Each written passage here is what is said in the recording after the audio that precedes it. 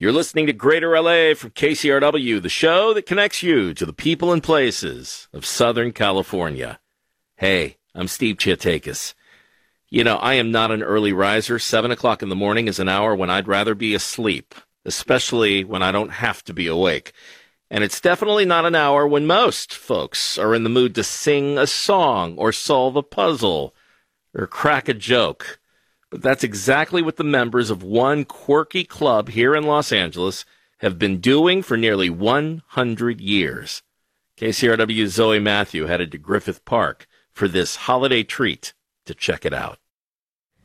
Hello, it is 6:46 a.m., and I'm here in the parking lot of the Shrine of Friendship Auditorium in Griffith Park. I'm in my car, and I am here to check out the Los Angeles Breakfast Club. I'm not really sure what I'm in for this morning. I'm not fully in the mood or ready to talk to anyone yet at this hour, but we're gonna go check it out. So I'm in the parking lot, and I ran into Tom. What's your last name? Tom Sanchez. And you're a member of the Breakfast Club? Yes, I am. How long have you been a member for? Over 4 years. And you come every Wednesday? Almost every Wednesday, yeah. And what made you, 4 years ago, decide to become a member? How did you find out about this? Well, I grew up in the neighborhood, and so zillions of times I'd pass by here, and I always thought, gee, what's going on? Finally, a friend of mine brought me 3 different times, and I loved it so much that I chose to become a member. Do you want to walk in together? Certainly, let's do that. Welcome. Oh, here's Lois. Good morning. Hi, Miss Lois. As you can see, we have all kinds of people, and it's great. It's a wonderful place to be, really. The way that the Friendship Auditorium is laid out, there are these long tables, each one with a name. So over time, everybody gets pretty familiar with a particular table, and that's where they sit. But the traditional tables are the nurse's table. Then there's the 60s Mafia, so named because most of the people there were graduates of Marshall High School just up the street in the 60s. Then there's the Conrad Monty Memorial Smoking Section, and then the Rooster Table. The Rooster Table was so named by Will Rogers, who was one of the first members of this club. Welcome the president of the Los Angeles Breakfast Club, Nora Vetter, with a few announcements. My name is Nora Vetter, and I'm the president of the Los Angeles Breakfast Club. The Los Angeles Breakfast Club is a nearly 99-year-old social organization. It's been around since 1925. Good morning, Hams! Good morning, Ed. Thank you all for starting your day off right with us. Our founder is Maurice Dumont, and he and some friends used to go horse riding in Griffith Park, and they would gather and have stories and laugh. Maurice was like, I feel like there's an opportunity here to make this a more formal thing. So from that was birthed the idea of the Breakfast Club. It was inspired by the fraternal organizations of the time, and the traditions that they created were kind of a wink at the fraternal organizations, what they did. Welcome, welcome, welcome, I stand next to you. Welcome, welcome, welcome, now sit here and make you. So we have an initiation. People place their hand on the Breakfast Club altar, and our altar is a plate of runny eggs. I, Rowan Choi Mayor, do declare my eggy hand loyalty to this shrine of friendship. We also have a cryptogram. The cryptogram basically is a mysterious coded message that only the members know what it means. Oh, I see. We have some club songs we sing to. At our club, you greet each other. Hello, ham. And then the response is, hello, egg. The idea is that everybody is on the same playing field. no matter your finances, no matter where you work, your background, your age. You walk in that door and everybody is on the same level. You're a ham or you're an egg. A lot of people, especially people that are new to LA, really appreciate having a place where they feel like they belong as they're trying to transition into this new community. Here again, your skies above are clear again. My name is Bethany Bowles, and I've been a member of the Breakfast Club since August 2022, but I've been coming since before the pandemic. Finding community in LA is tricky. And from the first time I came, immediately I just felt this source of joy and welcoming and camaraderie. And, it's exactly my kind of regimented buffoonery. You know, you can have a little bit of predictability. You know we're going to be doing all of this weird stuff, but it's just such a friendly environment, and everybody is genuinely lovely. In a time of such cynicism in the world, it's just the highlight of the week, something to look forward to, something worth getting out of bed for. Ever since I left over, I thought the boat would go over. Dear, oh dear. Those are members of the LA Breakfast Club, which meets at the Shrine of Friendship Auditorium over at Griffith Park every Wednesday at 7 o'clock sharp. They're on break until the new year, but they'll be back serving up ham, eggs, and silliness come January 3rd.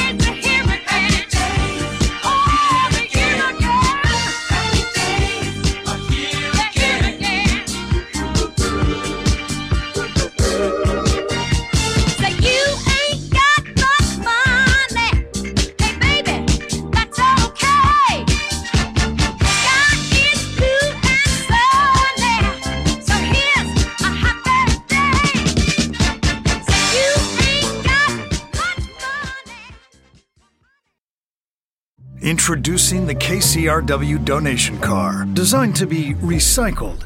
This first-of-its-kind vehicle will save you time, space, and hassle by disappearing. Enjoy the luxury and comfort of turning your underused car into a donation worth hundreds, even thousands of dollars. The KCRW donation car, already in your garage, driveway, or on cinder blocks outside your house. Act now at kcrw.com/cars. More now with Greater LA from KCRW. I'm Steve Chiatakis. In just a few minutes, we're going to hear about what it's like delivering the mail during the holiday season. But first, let's talk about delivering a kick or a punch to your opponent on a mat or in a cage. Again, lands on Zingano. This body kick by the challenger, level change, and Cyborg ends up on top. Ground and pound. Hammer fist from the champion. It's over. Chris Cyborg with her 12th first-round knockout finish. Chris Cyborg remains Bellator featherweight champion. Ooh.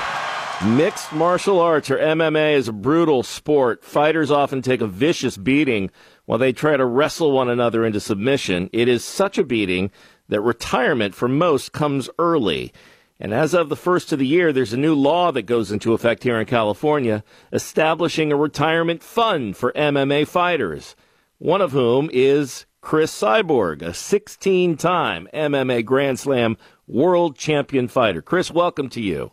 Thank you for having me here. It's nice to have you, and congratulations on the win that we just heard right there. Andy Foster is head of California State Athletic Commission, here to talk about the new law and what it'll mean going forward. Hi, Andy. Hello. Thanks for having me. Let me start with you, Andy. Can you kind of explain this new law and what it'll mean and how it'll be implemented? What do you mean a retirement fund? It's just something that the state can do for the athletes through the State Athletic Commission with no impact to the general fund. This is funded totally through ticket sales, ticket assessments on the promoters.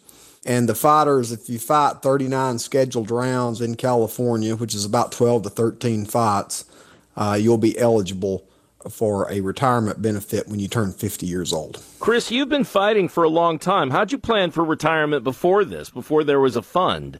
We do a couple things, I save money for my retirement in the future. I work with buy a house, rent a house, I work with Bitcoin, I have a lot of things. Me and my team are working because in the future we will not have a retirement for fighters. This is really cool. After 39 rounds, after 18 years in the sport, I want to complete 20. It's really nice for all the young kids who want to be a fighter, have the retirement. It's important. And for sure, it's important you save the money, you invest in right things. It's really important. It's really important. But again, you've had saving money is one thing, right? Anybody can save money.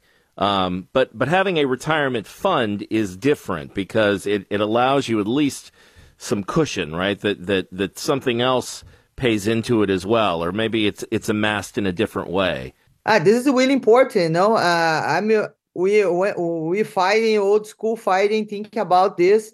We have to do it for ourselves because they have a lot of fighters. I know they retire and they're with zero money at the end.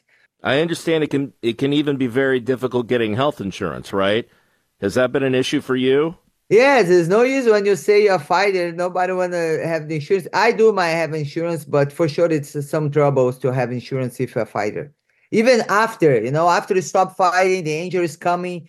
I'm really work on for prevent the injuries in the future. So, but it's really important because after you fight for a long time, the injury is coming, How much? I wonder if you can talk a little bit about the toll that fighting has had on your body, because you've been fighting for so long. It can't be easy, right? For me, I feel very blessed about this. I know I haven't had one bad injury in my career or any surgery like broke bones, ligaments. I'm really blessed. I started doing sport when I was 12 years old, but doing different sport. And I came to mixed martial arts when I was 19 years old. But I believe the other sports helped me build my body. But I know a lot of fighters, who's struggling now after finishing the career. I know some is very hard time to get into surgery because it's very expensive. But, it's really important we take care of our bodies and, doing stuff to prevent to bad injuries in their career. This can happen. Save the money, and I'm going to Colombia doing the stem cells, preventing injuries in the future. So I think it's really important to take care. I do the hyperbaric, I do red lights. I do a lot of things for prevent, physiotherapy. I think it's important. You're 38 years old. You had your first professional bout in 2005 when you were 19. How much longer you think you'll be doing this? I want to complete it 20 years and I'm done. Well, you're almost there. Almost there. But you will qualify for this retirement benefit in California, right? Probably, yes. Andy, there's a similar law that's been in effect for boxers since the early 1980s, for about 40 years now. Has the state seen success with that law? Depends on how you define success. I mean, the State Athletic Commission has given out 37 payments this year to boxers that have came forward and made claims. So I think since the inception of the fund, the state has given out 250 payments to boxers, which is, I feel like is pretty good considering the State Athletic Commission is an incredibly small agency. And this money has helped many boxers that needed it. We reached out to a lot of fighters who weren't even aware of this new law. So how is the state planning on getting the word out so folks can at least benefit from it? The first way we're going to do it is we're going to put in the license application itself information about it so that the fighter signs and knows that they have it and what the vesting requirements are. And as you was talking to Chris, you were talking about the 39 scheduled rounds. It doesn't matter if you stop the person in the first round, you will get credit for all 3 rounds or all 5 rounds, whatever it was scheduled. That's why it's 12 or 13 fights. Most MMA fights are 3 rounds. The championships are 5. Most people don't fight championship rounds, but some do. So it will be like 12 or 13 fights, something like that. So, Andy, how will the state of California get this done? I mean, again, letting people know, but also funding this and putting it into effect. Do you see the same kind of success as with these other retirement funds? Well, I mean, we've got a lot of different mechanisms that we can fund this through. The main one is the ticket assessment, but there's other things that the commission can do, and one of them that the commission is looking into and discussed and actually picked one last week is we're going to be submitting a specialty license plate application to the Department of Motor Vehicles to perhaps make a specialty license plate for athletes. That'll help fund it as well, because what you pay the additional money to DMV, right? Correct. Andy Foster, head of the California State Sports Commission. Andy, thanks for coming on and talking with us. Well, thank you. You can see, by the way, Chris duke it out on January 19th at the Pechanga Resort in Temecula. Chris, thanks for talking with us today. We appreciate it. Welcome. Thank you very much. Bye, Eddie. I appreciate to be here with you on the call, and thank you, guys.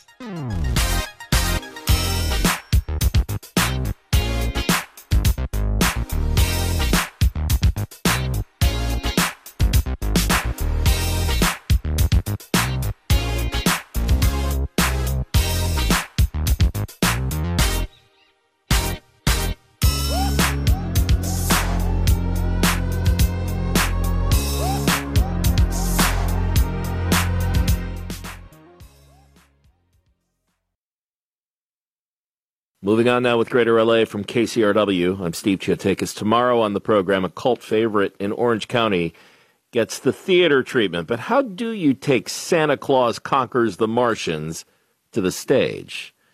But first, this.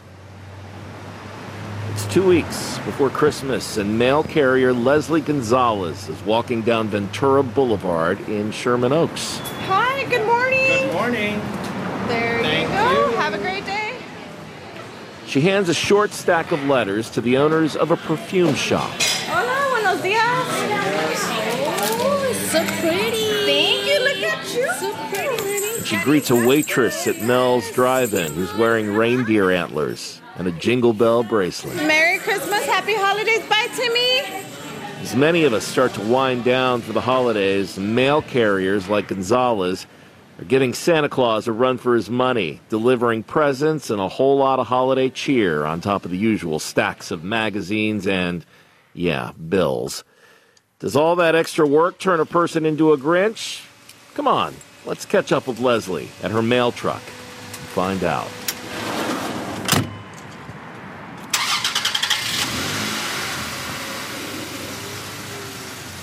So today I decided to be a little bit more festive than other days. I am wearing a Santa dress on top of my uniform. Still have to, represent the post office.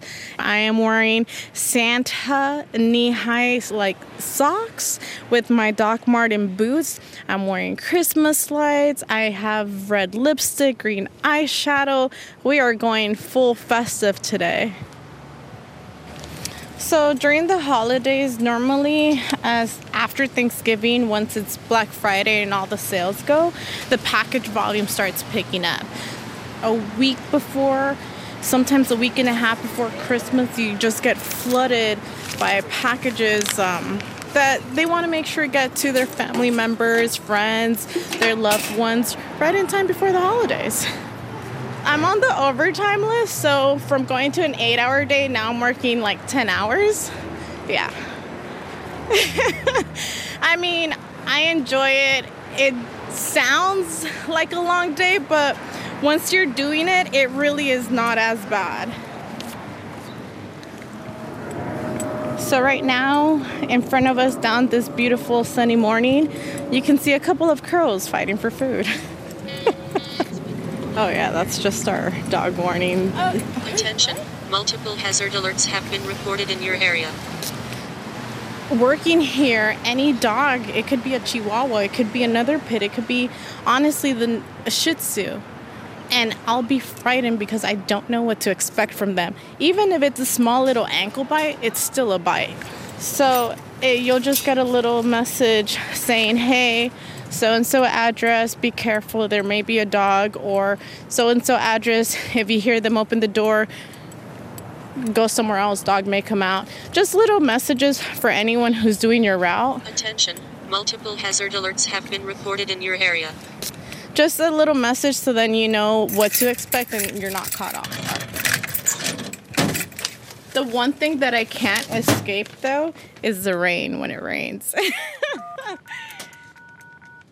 Where's the closest mailbox? Is it the post office? If I want to mail it, something? It could be either that one or where the CVS is in front of the Bank of America. There's a blue bin. Oh, thanks. Appreciate it. No problem. Have a great day. Mail carriers, because we deliver in the area, we are also partially GPS.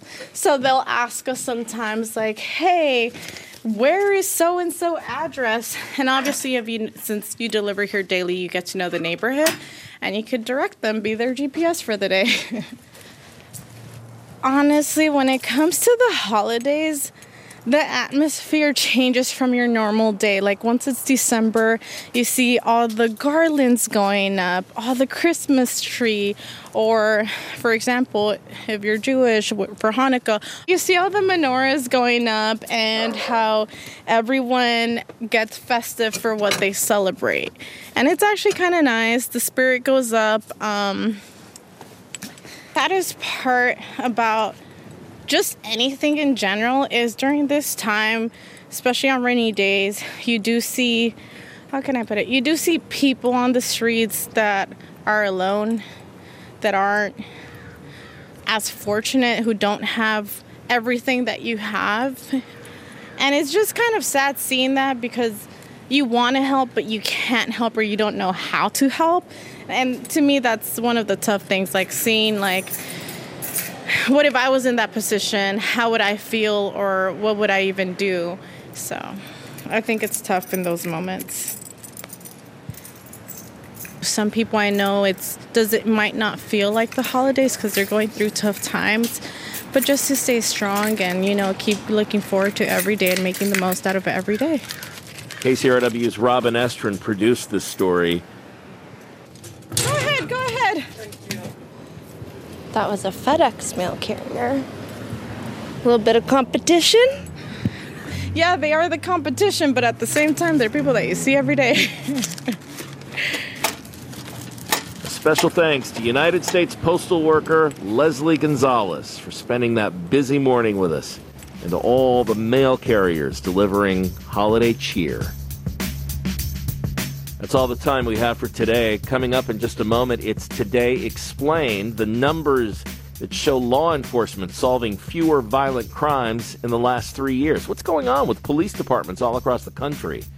Tomorrow on this program, a cult favorite in Orange County gets the theater treatment. But how do you take Santa Claus Conquers the Martians to the stage? And there's no shortage of productions of A Christmas Carol this time of year, from the traditional to, well, the untraditional, perhaps. More on that tomorrow. Join us online anytime at kcrw.com/GLA. Share a story idea. Grab the podcast, too, so you can get the show on the go. kcrw.com/GLA. Juliana Mayo, Zoe Matthew, Kelsey Gante, Eddie Sun, Sue Margulies, Phil Richards, Amy Ta, Carlos Ramirez, Jocelyn Rohrback, Michael Vogel, and Christian Bordall all helped run today's episode. I'm Steve Chiatakis. Thanks for that ear. Bye-bye.